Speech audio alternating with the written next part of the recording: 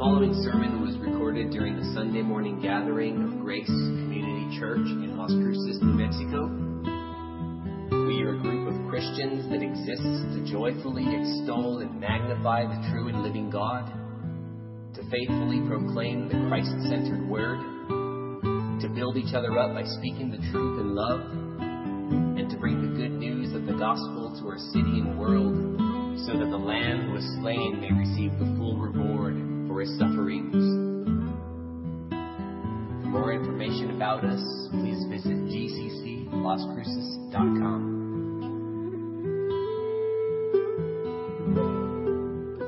Well, may the grace of the Lord Jesus Christ and the love of God and the fellowship of the Holy Spirit be with you all this morning. I invite you to take your copy of God's Word and turn with me to the 15th chapter of the Gospel according to Matthew. As we turn our eyes and ears and hearts to the Word of God this morning, may the God of the Word bless you and keep you and make his face shine upon you.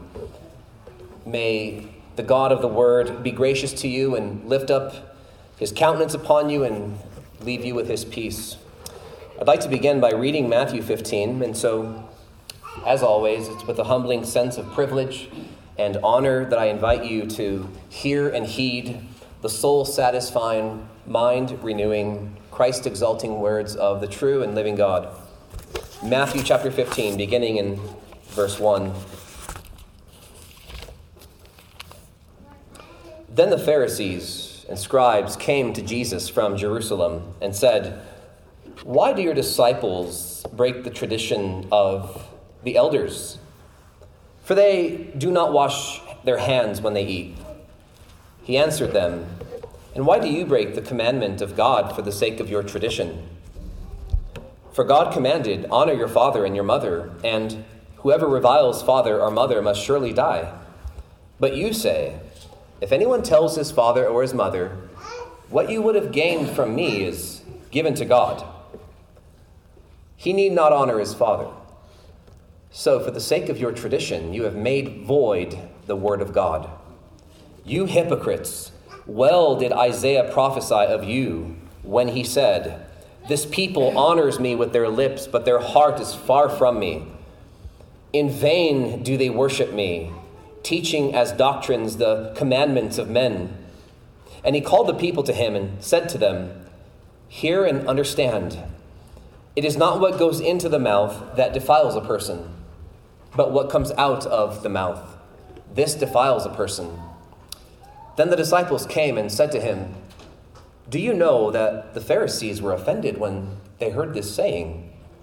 He answered, 'Every plant that my heavenly Father has not planted will be rooted up. Let them alone. They are blind guides. And if the blind lead the blind, both will fall into a pit.'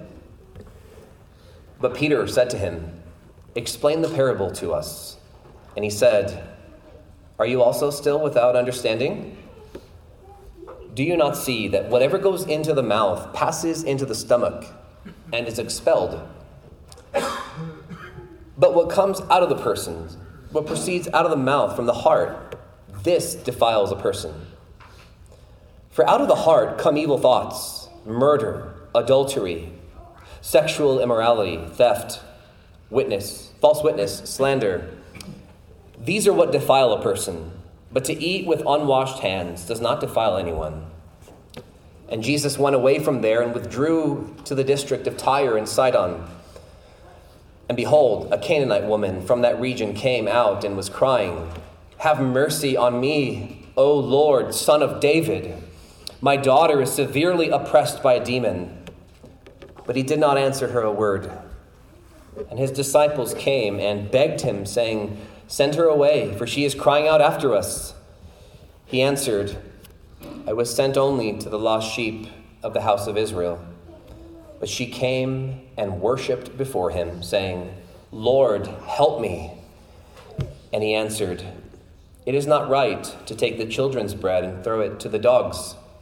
She said, "Yes, Lord, yet even the dogs eat the crumbs that fall from their master's table." Then Jesus answered her, "O woman, great is your faith.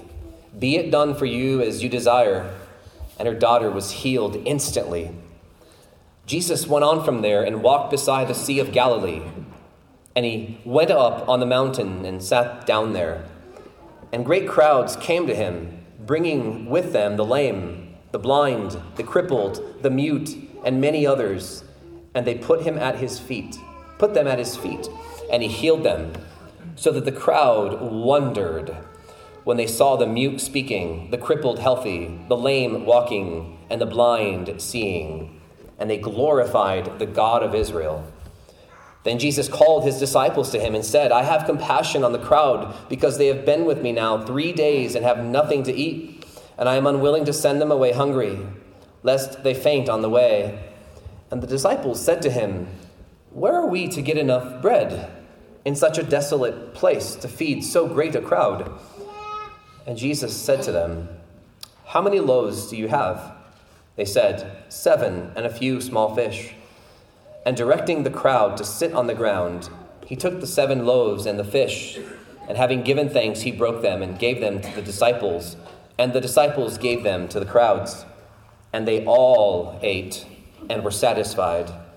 And they took up 7 baskets full of the broken pieces left over. Those who ate were 4,000 men, besides women and children. And after sending away the crowds, he got into the boat and went to the region of Magadan. The grass withers and the flower fades, but the word of our God stands forever. The God of the Bible loves to fill his kingdom with those who, in the eyes of the world and even in the eyes of the church, are the most unlikely converts. Abraham, the man that the Apostle Paul holds forth as the paradigm and pattern of saving faith, was a pagan idol worshiper who served other gods when the God of glory appeared to him in Mesopotamia. Rahab, a prostitute from Jericho, was justified by faith when she allowed and showed hospitality to Joshua's spies. And perhaps the most famous unlikely convert of all, the Apostle Paul, a man who breathed out threats and murder against the disciples of Jesus, even requesting official documentation so that if he found any Christians, either men or women, he might bring them bound to Jerusalem. He was convinced that he was God's bounty hunter, hunting down Christians in order to deliver them into prison. We know that the glorified Christ appeared to him on that Damascus road in Acts chapter 9, and the rest is history. God took one of the most passionate persecutors of the Christian church and made him one of the most motivated missionaries for the Christian church. He regarded himself as the chief sinner, the foremost sinner, the leading sinner, the principal sinner. God loves to rescue and transform far-off sinners and make them outstanding citizens in his kingdom.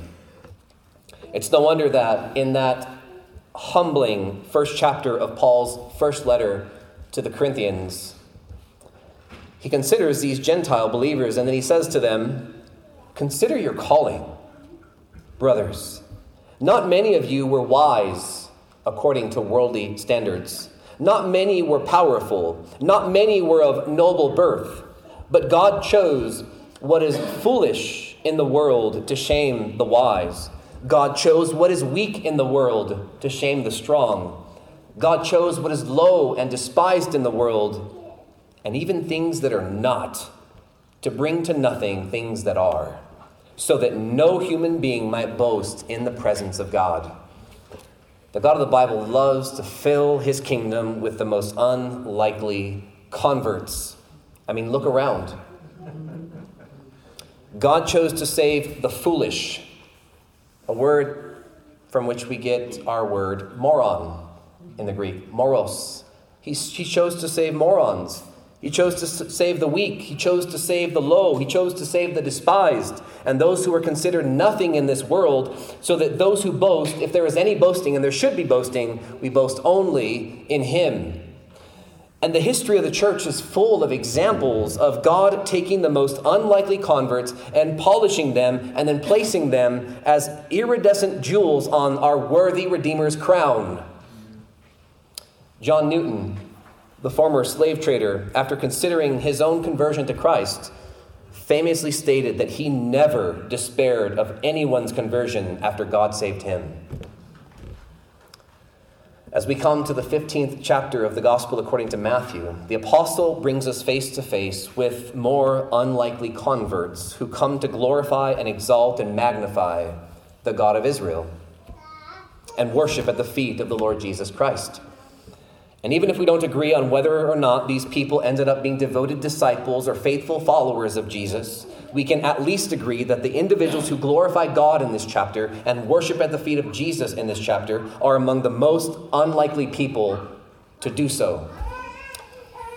But before Matthew delves into all of this, he recalls yet another heated confrontation between Jesus and the religious leaders of his day. We know that these confrontations and these clashes will continue until they culminate in the crucifixion of Jesus. The chapter begins with a confrontation regarding tradition, and then it transitions into a glorious account of the power and compassion of the Lord Jesus Christ. And so as we make our way through this chapter this morning, Matthew calls our attention to 4 situations that compel us to consider 4 realities which will serve as the 4 main focal points for our time together this morning. He would have us consider the broken thinking of blind hypocrisy in verses 1 to 20. Matthew would have us consider, secondly, the bold persistence of authentic faith in verses 21 to 28. He would have us consider, thirdly, the breathtaking wonder of Christ's power in verses 29 to 31. And lastly, he'd have us consider the bountiful provision of Christ's compassion in verses 32 through 39. And I would remind you that Matthew's aim, friends, in all of this, as we return week after week to look at Matthew's gospel and consider it, his aim in all of this, each and every story, is to bring his readers then and his readers now to a proper response to both the king and his kingdom. And when we compile the various elements of Matthew's gospel, the 5-fold response that he is clearly aiming for when it comes to the king is, number 1, a response of wholehearted obedience to him. A response of unashamed identification with him. A response of undivided love for him. A response of childlike belief in him. And a response of unrestrained worship of him. But it's not just the king that Matthew wants us to respond to.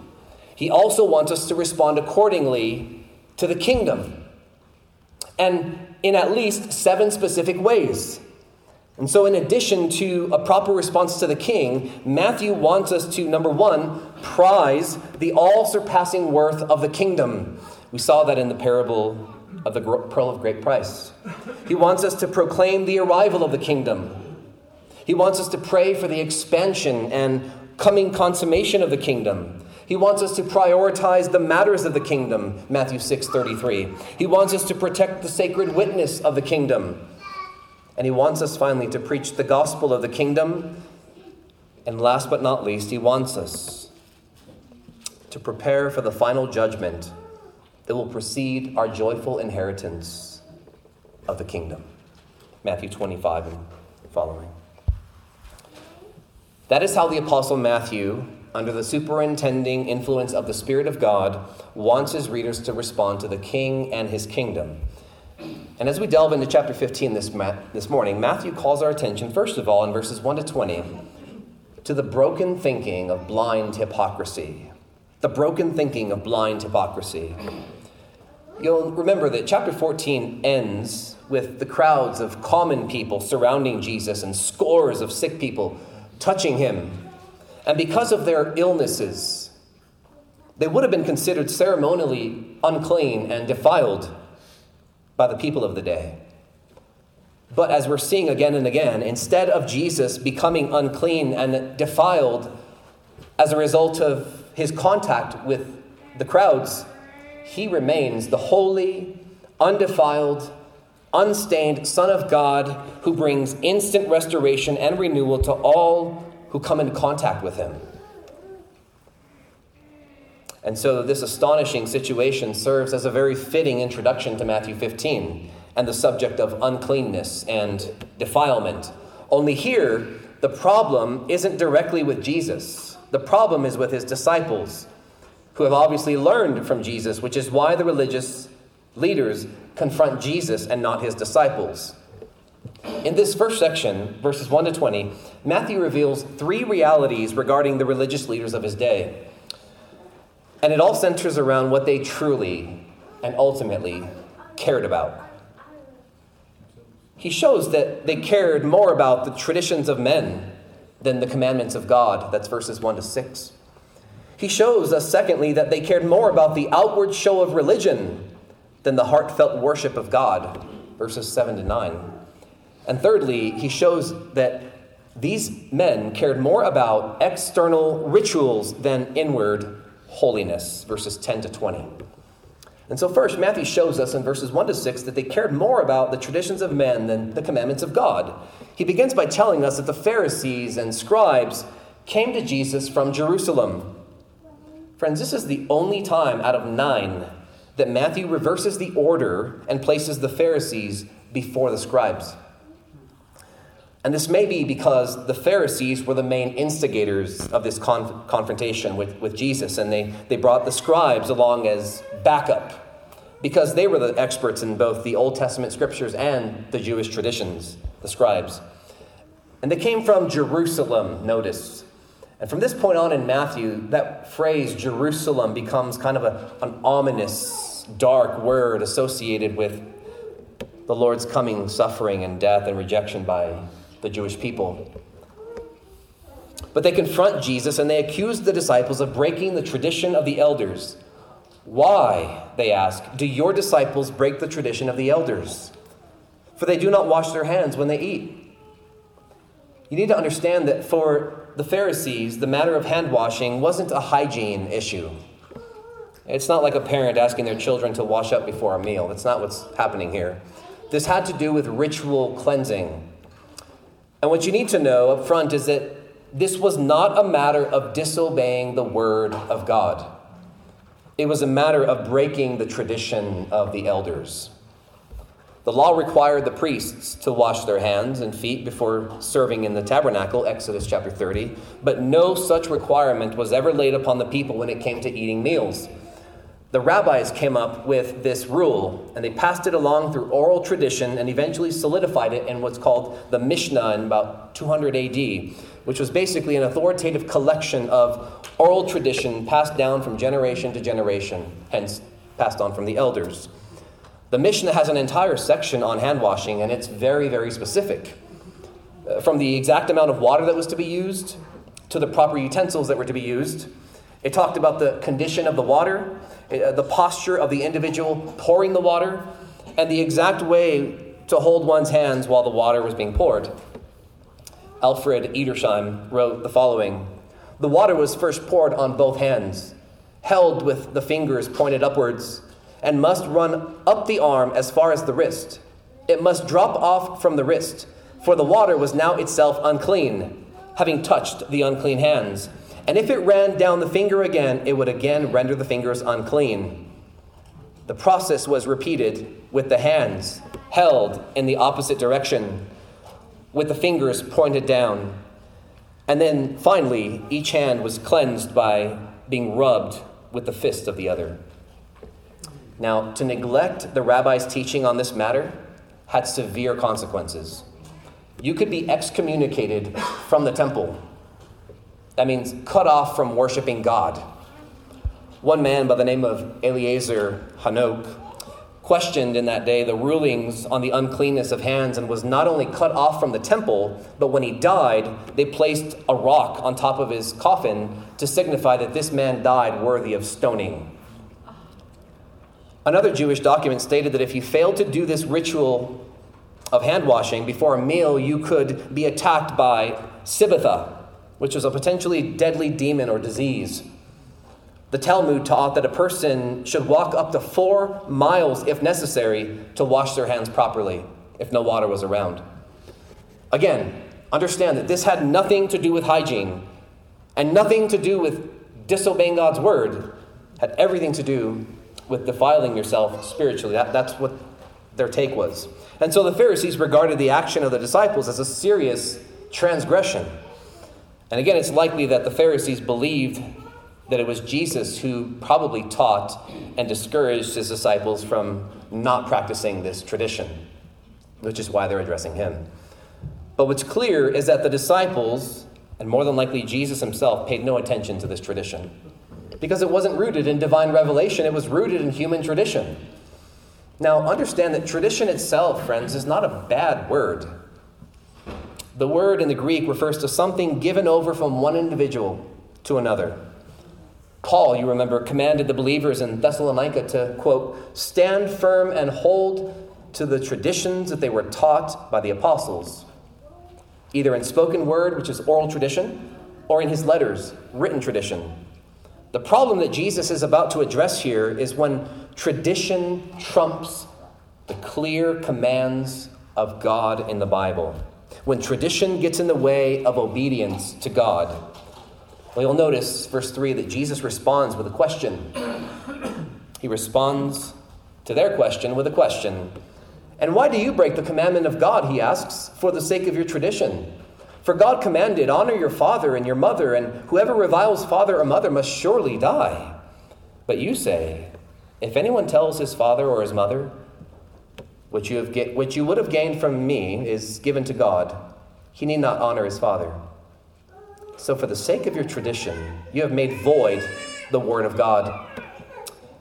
Jesus completely turns the tables on these guys. They were concerned about the disciples breaking traditions established by men. Meanwhile, they were clearly guilty of breaking commandments given by God. Specifically, the 5th commandment about honoring one's father and mother. You see, the 5th commandment clearly implied more than just simply honoring and respecting your parents with your words. It involved taking care of them and providing for them, either financially or materially, if they needed help. That was God's intention behind the 5th commandment. Even the Jewish historian Josephus understood the 5th commandment to imply this. He wrote that, quote, the law ordained that parents should be honored second only to God, and it hands over to be stoned anyone who fails to reward his parents for the benefits he freely received from them, close quote. However, along came human tradition, developed by highly religious Jews, that allowed them to get around the 5th commandment. According to them, a person could declare their money or their property to be a gift to God, payable to him at their death. We hear the word korban. It means it's a gift dedicated to God. And since a person's obligation to God is higher than every other obligation, they could get around the obligation to use their money and their possessions to help their parents. It was a despicable evasion of the 5th commandment. You have the resources to help your parents in their old age, but instead you say, well, this money and these resources that I have, they belong to God. And it all goes to the temple when I die, so I can't use any of it for you. Sorry. This appeared to be a common practice in that day. In fact, in the Kidron Valley, southeast of Jerusalem, archaeologists found a burial site, and inscribed on the lid of a grave with a person and his treasures was written, all that a man may find to his profit in this tomb is an offering to God from him who is within it. In other words, they used it to prevent stealing treasures in graves. It would leave on your conscience, man, I'm stealing stuff that belongs to God. In other words, if you steal these possessions, you're stealing from God. This tradition completely nullified the 5th commandment, and Jesus pulls no punches here. He points out, here's what God commanded, honor your father and your mother. But you say, you don't have to do it if you decide that your resources and your possessions belong to God. It was selfishness dressed in holiness. It was disobedience to God. That's what it was. Jesus exposes the indisputable fact that they cared more about the traditions of men than the commandments of God. For the sake of their man-made tradition, they canceled out, nullified, and completely set aside the word and commandment of God. And Jesus calls them hypocrites. Hypocrites. They talk so highly of the law of God, and they teach the law of God to others, and they tell others to observe the law. But when it comes to themselves, they hold to human traditions that allow them to disobey God's law in the name of holiness. That kind of hypocrisy is detestable to God. How do we know? Well, because it was detestable to Jesus. And if it's detestable to Jesus, we can be absolutely certain that it is detestable to both the Father and the Holy Spirit, because they're all united. Jesus sees right through their empty religion and right through their hypocrisy. The Puritan Thomas Brooks said that it is not the presence of hypocrisy, but the reign of hypocrisy that damns the soul. It's not the presence of hypocrisy that damns the soul. It's the reign, the rule of hypocrisy that damns the soul. The distinction that he makes is vitally important.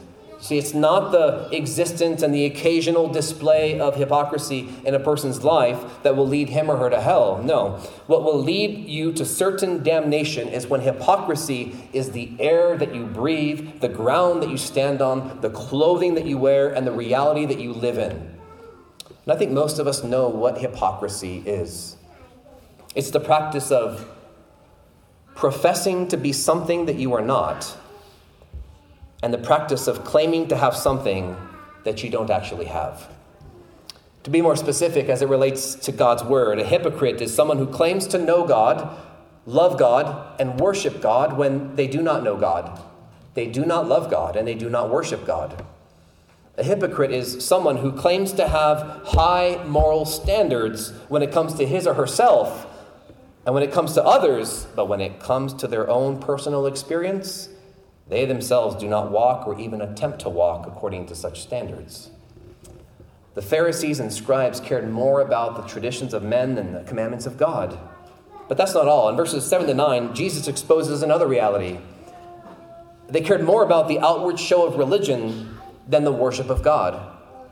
Look at verse 7. He says, "You hypocrites, well did Isaiah prophesy of you when he said, 'This people honors me with their lips, but their heart is far from me. In vain do they worship me, teaching as doctrines the commandments of men.'"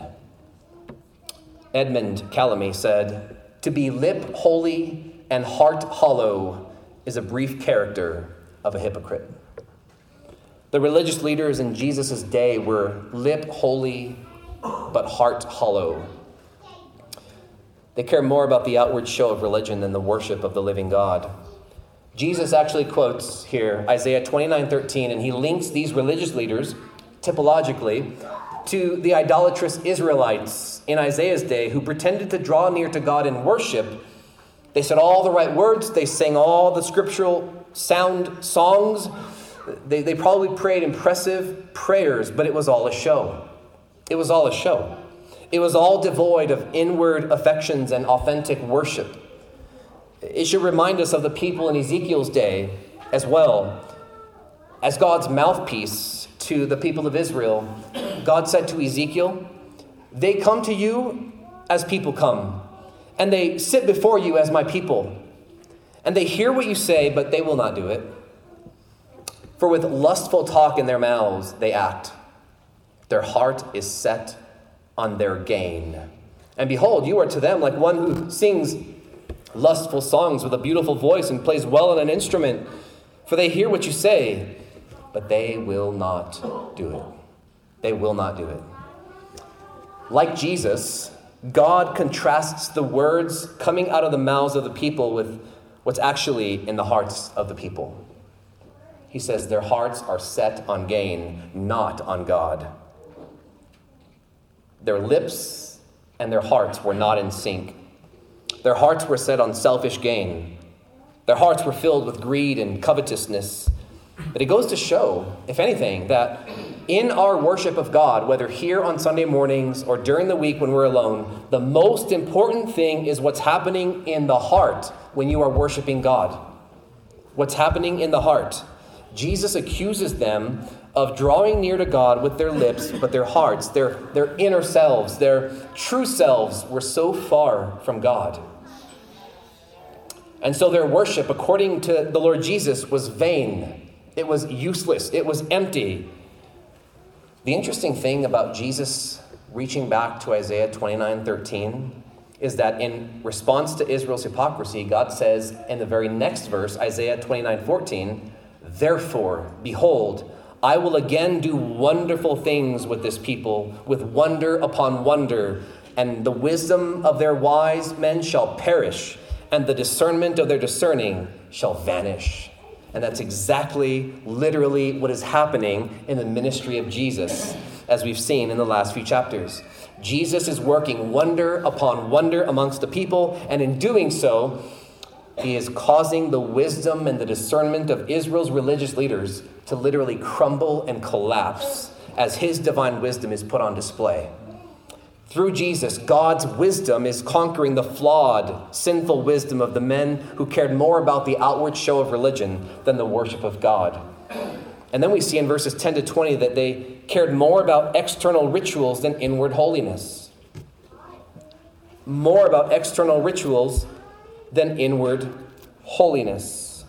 He says that he called the people to him, and he said to them, "Hear and understand. It is not what goes into the mouth that defiles a person, but what comes out of the mouth, this defiles a person." The religious leaders obviously heard this, and they were offended at it. This saying rocked their world because of how they were taught. These religious leaders had impressed upon so many of the people in that day, it's what goes into your mouth that can defile you. Jesus says that doesn't have anything to do with it. What defiles you is what comes out of the heart. That's what makes you unclean before God, is what wells up within a person. This was a shocking saying to them. And notice the response. Then the disciples, verse 15, came and said to him, "Do you know that the Pharisees were offended when they heard this saying?" In other words, this is not necessarily a rebuke, but this is them informing the Lord Jesus that this was a hugely offensive thing that he said. He answered them, verse 13, "Every plant that my heavenly Father has not planted will be rooted up." This should take us back to chapter 13 and its similarity to the parable of the weeds. Do you remember? The Son of Man plants his seed, which are the citizens of the kingdom, believers, and the sons of the enemy are those planted by the enemy who grow up alongside the believers, the weeds. They're sown by the enemy. Jesus says, these religious leaders, my Father hasn't planted them. I didn't plant them, but they'll eventually be rooted up. Leave them alone. We don't need to worry about them, is basically what he's saying here. Every plant that my heavenly Father has not planted will be rooted up, and that's true in this room as well. Every one of us has been planted either by God, in Christ, to grow up, to bear fruit for God, or you've been planted by the enemy, the evil one. You've been planted by sin and the effects of Adam's fall. You've been planted by the fall. The day's coming when everyone who does not belong to God is going to be uprooted, gathered, and thrown into the fire, as we learned in the parable of the weeds. He says in verse 13, "Let them alone. They are blind guides." In other words, let them be upset. Let them be offended. They are blind guides. They don't see what they ought to see here. And they're guiding other people, which is dangerous. He says if the blind lead the blind, both will fall into a pit. What a picture here. You have Israel's religious leaders totally blind to spiritual reality, totally blind to their Messiah, totally blind to the kingdom that is literally operating, bearing fruit, demonstrating the power of God in their midst, and they don't see it. And they're leading others into a pit. That's how Jesus describes false teachers is they're blind leading the blind, or deceived false religions, blind leading the blind into a pit of destruction, eventual certain destruction. And Peter steps in verse 15 and says to Jesus, explain the parable to us, explain what you're talking about. And he said, are you also still without understanding? Do you not see that whatever goes into the mouth passes into the stomach and is expelled? In other words, your body has a way of getting rid of bad stuff. And most people experience that every day. But what comes out of the mouth proceeds from the heart, and this defiles a person. Do you hear what he's saying here? What really makes a person unclean in the eyes of God is not a failure to wash your hands in this ceremonially crazy way. What makes you defiled and unclean before a holy God is a sinful heart that results in sinful thoughts, sinful words, and sinful actions. That's what he's saying. That's what defiles a person. For out of the heart, verse 19, come evil thoughts. He breaks these into categories. Evil thoughts, and then evil actions, murder, adultery, sexual immorality, theft, and then evil words, false witness, and slander. This is a tragic explanation of the human heart. The human heart fashioned by God to be a storehouse of God's wisdom and God's treasure and God's beauty and God's wonder and desires after God and longings and affections for God has been severely affected by the fall into sin. And so now the human heart, as John Calvin said, is a factory of idols. It's a factory that creates all manner of evil thoughts, a factory producing murder and adultery, both physical and emotional and spiritual, sexual immorality, theft. Anytime there's any kind of adultery, it all began in the heart. Anytime there's any kind of stealing, it all comes from the heart. Any kind of false witness and lying about others or slandering people, it's not just a sin of the lips and the ears, as was pointed out recently by Tim Challies. It takes two people to slander. It takes two people to gossip. It takes a lying tongue, an evil tongue, but it also takes a sinful, curious ear to entertain that. But it all begins in the heart, Jesus says. See, these individuals were so focused on external rituals that they had no regard for true inward holiness that comes from the heart. That's what Jesus is addressing. And then he says in verse 20 as he concludes, these are what defile a person, but to eat with unwashed hands does not defile anyone. Does not defile anyone before God. And so this is the broken thinking of blind hypocrisy. Broken thinking that says the traditions of men are more important than the commandments of God. Broken thinking that says the outward show of religion is more precious than the authentic worship of God. It's broken thinking that says external rituals are more important than inward holiness. Now, I think we all have traditions, and they can be good and some can be bad. I mean, we as a church, we have our own traditions, right? We worship at 10 o'clock. We tend to do the Lord's Supper every Sunday.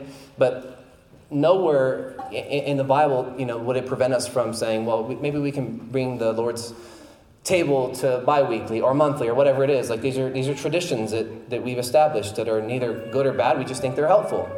But there's some traditions that some people would say are absolute like doctrine, right? I mean, this is a non-negotiable, right? I admire a brother who recently told me, he's in this town, that I guess his denomination wanted to add to their articles of faith, to their statement of faith, basically that they adhere to expository preaching.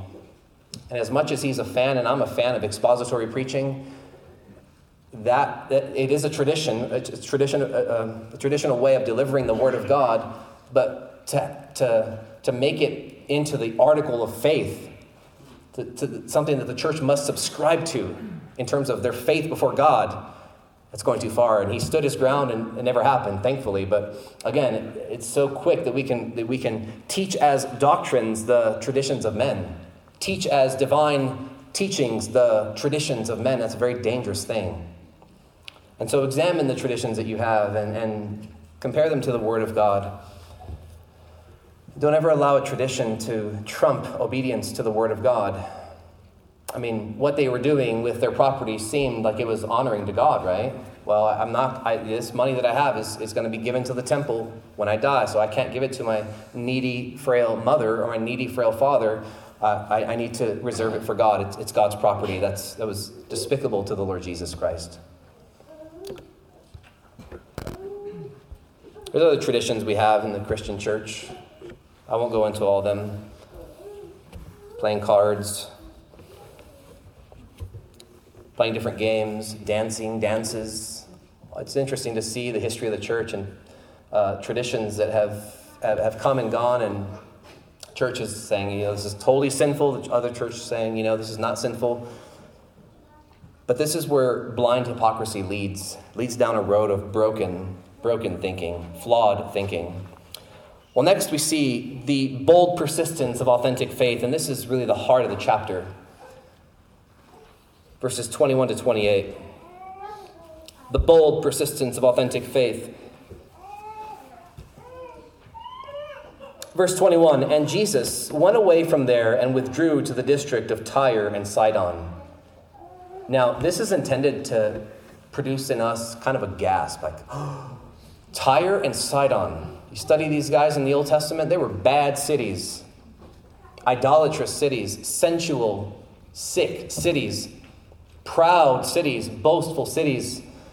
And so as time goes by, we know the doctrine of man's depravity. Men and women do not get better over time. Like clay in the sun, men and women only get harder and harder and harder. He goes to this Gentile territory. Again, we are studying the king and his kingdom. We are seeing Matthew explain the actions of the king, the teachings of the king, and we are seeing the expansion of the kingdom. Began in Israel, and now it's branching out through the rest of the world, throughout the book of Acts, and now even now today in the Great Commission. But we have an ironic turn in the story. The people that should have recognized the Messiah are condemning him and his disciples because he's not holding to human tradition. And it's as though Jesus now turns to the Gentiles, which in a redemptive historical sense, this is a big theme in the Bible, the rest of the New Testament. The gospel is the power of God for salvation to everyone who believes, to the Jew first and also to the Gentile. How many times do you find in the book of Acts that God sent first the message of salvation to Israel? Israel rejected it, and now God has turned to the Gentiles, not as a plan B, but it's always been his plan. The church is not a parenthesis, it's always been his plan to create one new man in place of Jew and Gentile, so that Paul could say, there's neither Gentile nor Jew, there's one creation in Christ now. But we have a picture here in this historical story of what literally happened in redemptive history. He came to his own people did not receive him, and yet he's now turning to the Gentiles until the fullness of the Gentiles comes in. And I do believe that Romans 11 leaves us with hope that there will be, before the coming of Christ, a great ingathering of Jewish people who recognize Jesus as their Messiah. So, what an interesting picture here. They're concerned about ritual uncleanness, and he goes to a land of uncleanness. They're concerned about defilement, and Jesus goes straight into Gentile territory.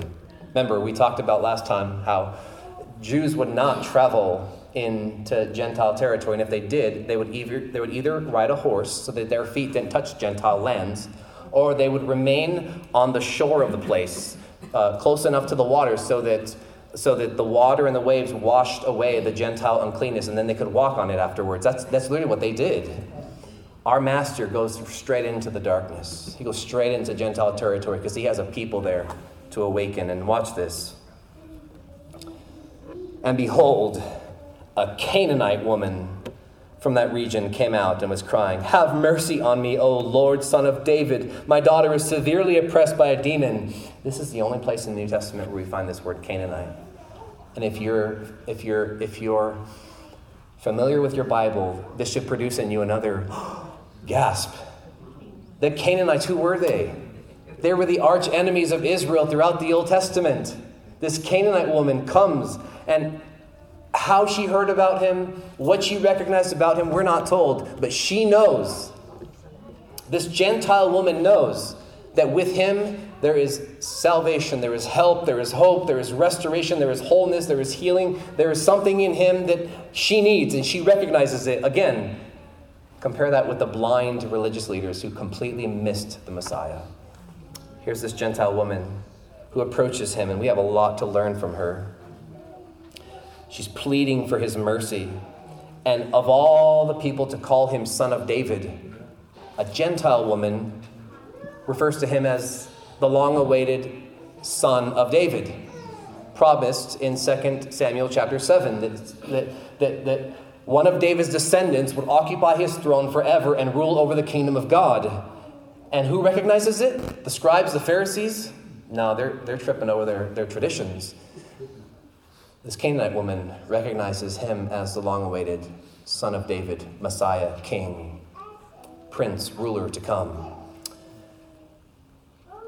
And his response is shocking because we have been seeing again and again his compassionate responses to the needy. Verse 23, but he did not answer her a word.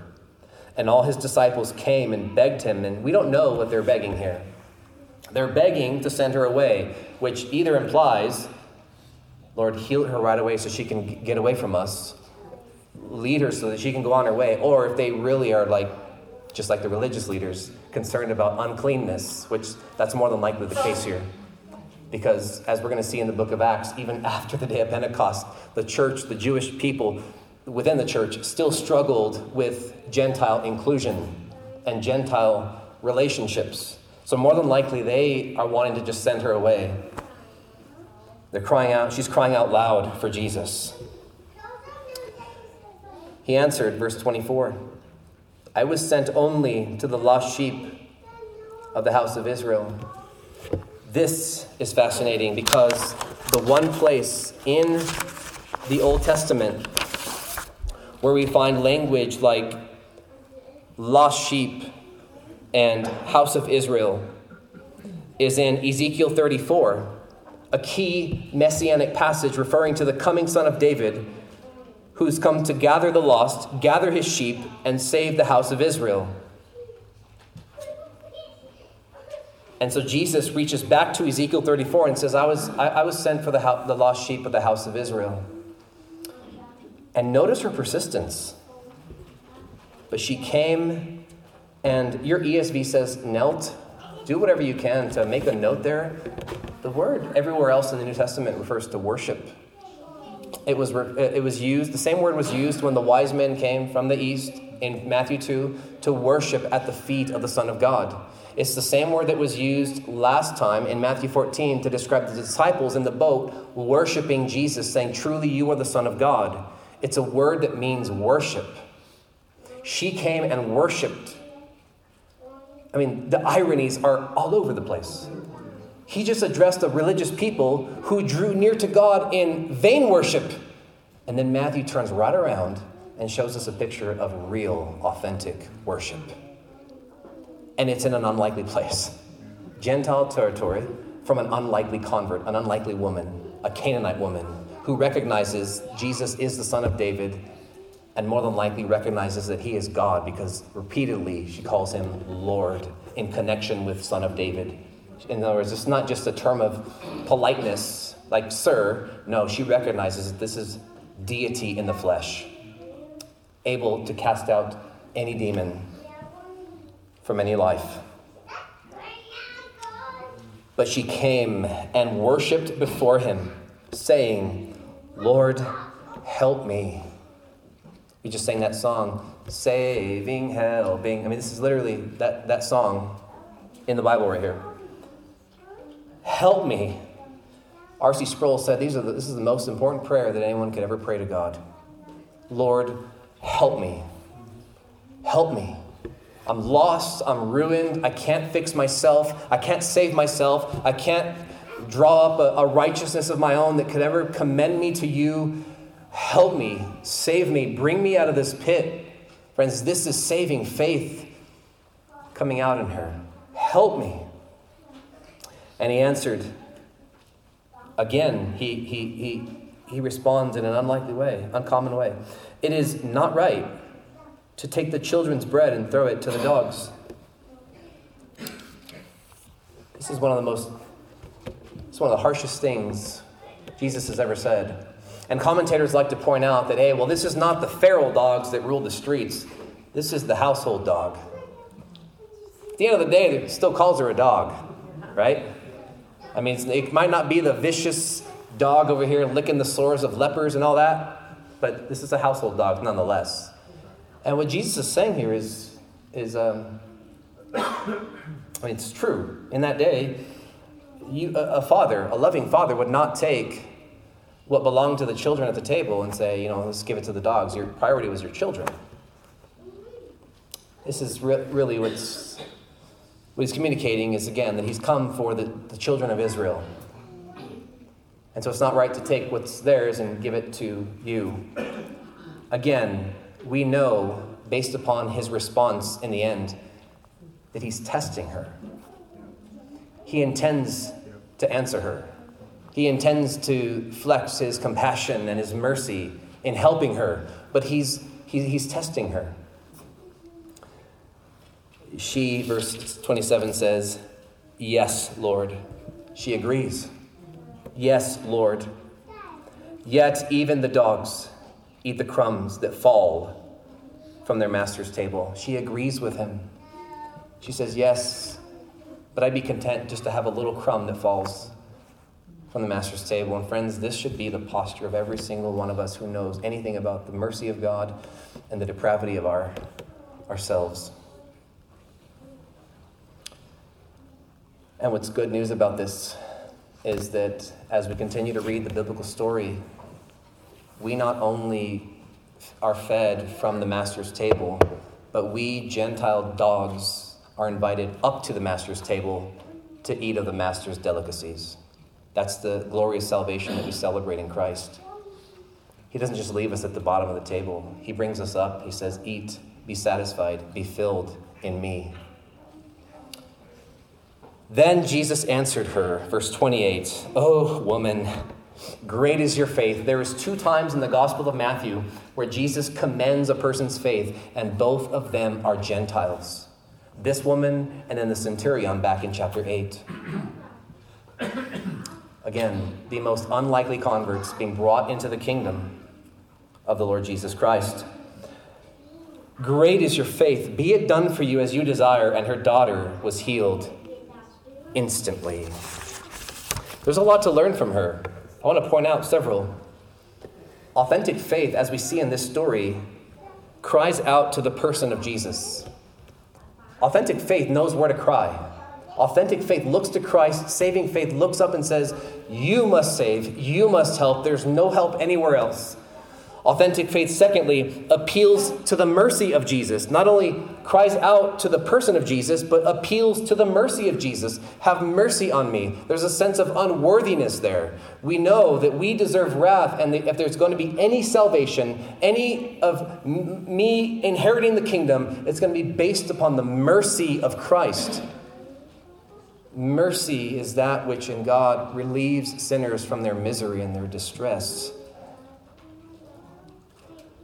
You have someone break into your home and try to harm your family, and you pull out a shotgun to defend your family, and the only thing holding you back is a finger and a trigger, right? Mercy. The only thing holding you back is mercy. And when we think of our relationship to God, how long was he merciful towards us in our lost state? How long was he, in a sense, keeping our destruction at bay, keeping our punishment off? She appeals to his mercy. Authentic faith, thirdly, recognizes the lordship of Jesus. You can to see that throughout the account here. Lord, Lord, Lord. Fourthly, authentic faith relentlessly pursues the presence of Jesus. She doesn't go away. He ignores her in the beginning. He gives a response of why he came, who he came for. He gives another response, and how does she respond? She continues to pursue the presence of Christ. That's what authentic faith does.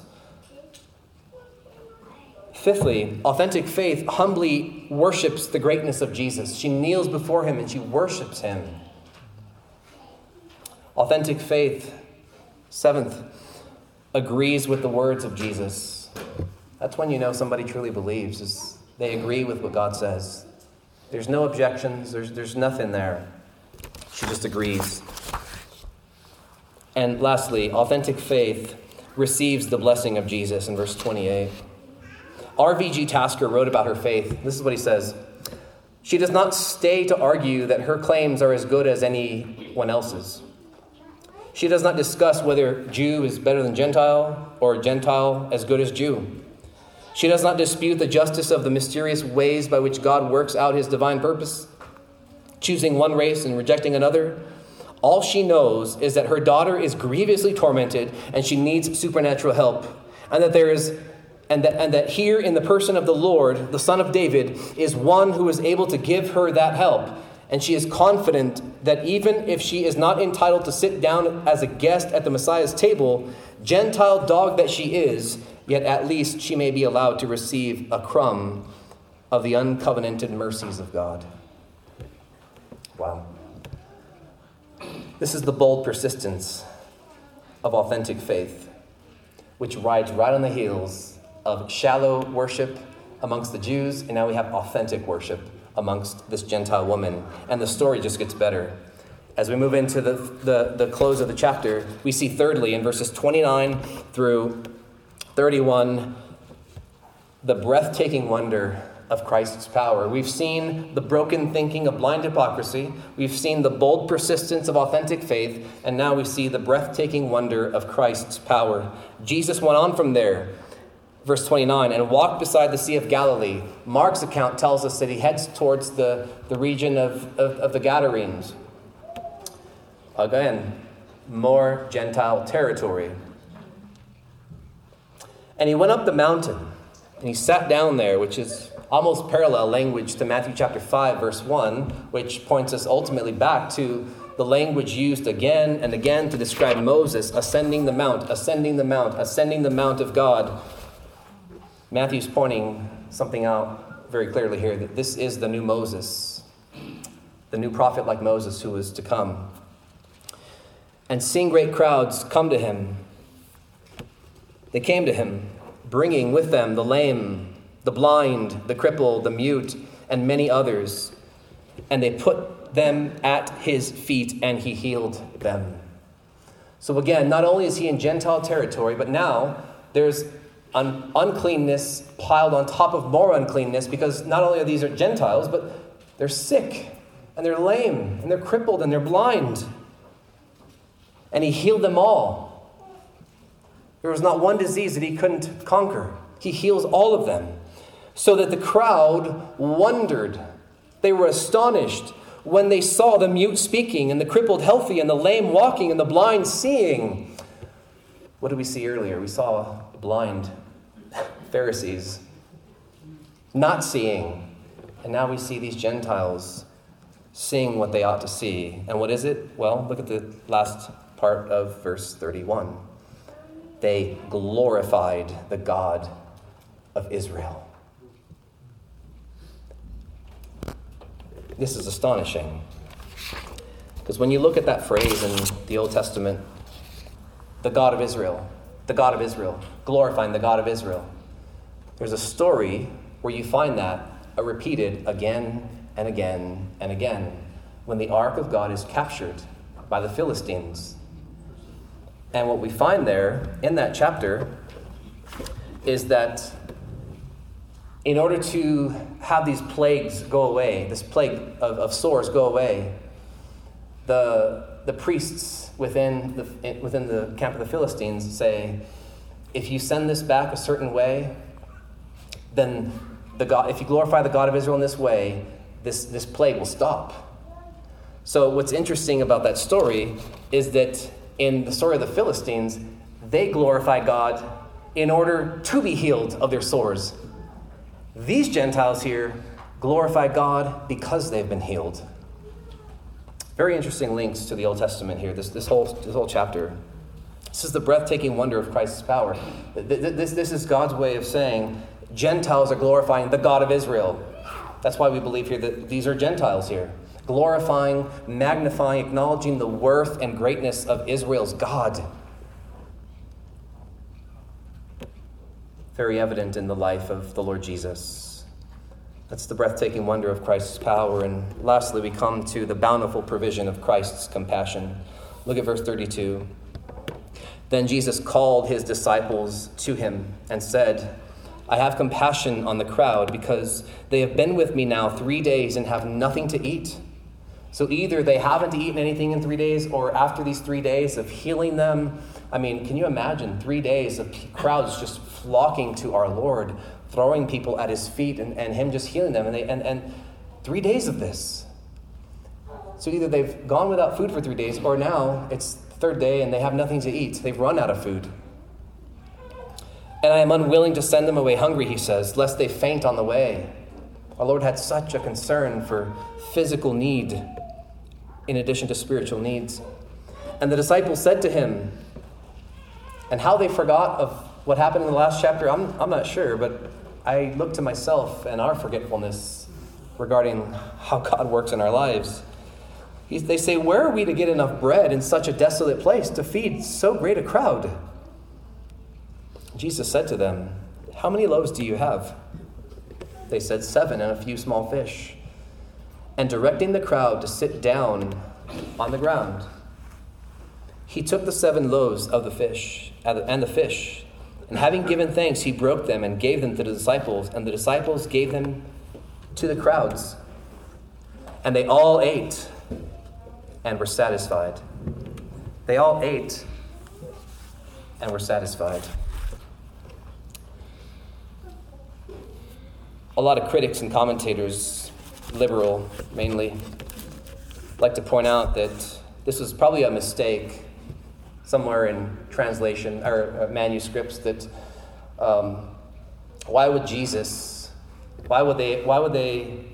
Matthew and some of the other gospel writers put one multitude feeding after another multitude feeding? I mean, we're just within a chapter of what we saw last time in chapter 14, Jesus feeding the multitudes.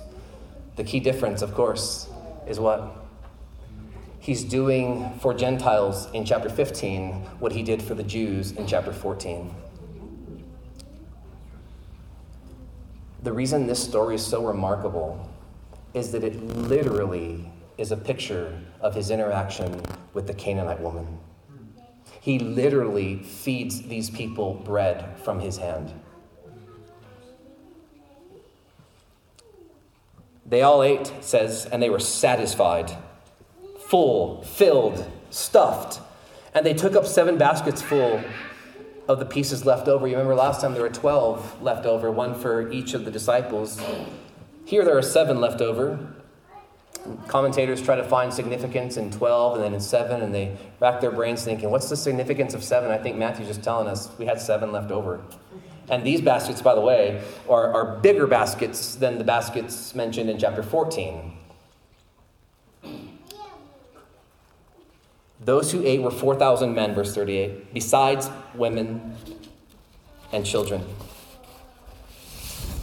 And after sending away the crowds, he got into the boat and went to the region of Magadan. This is interesting because, again,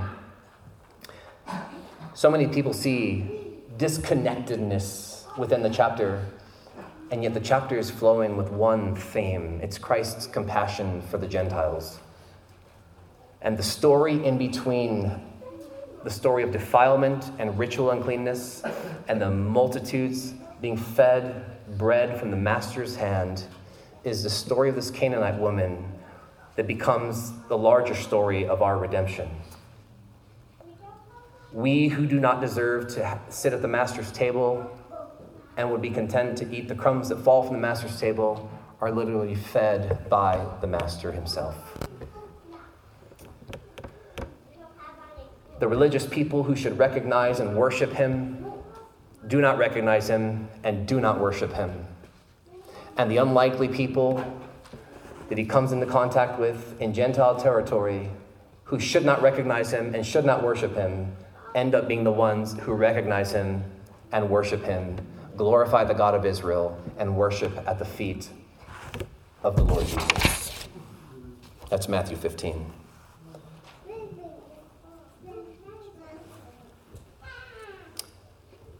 Hand washings and rabbinic traditions might seem like irrelevant matters for us today, but I want you to note that the dangers mentioned in this chapter still threaten our souls. For example, the temptation to build upon what men have said instead of on what God has said. The temptation to avoid obedience to God's word in the name of holiness.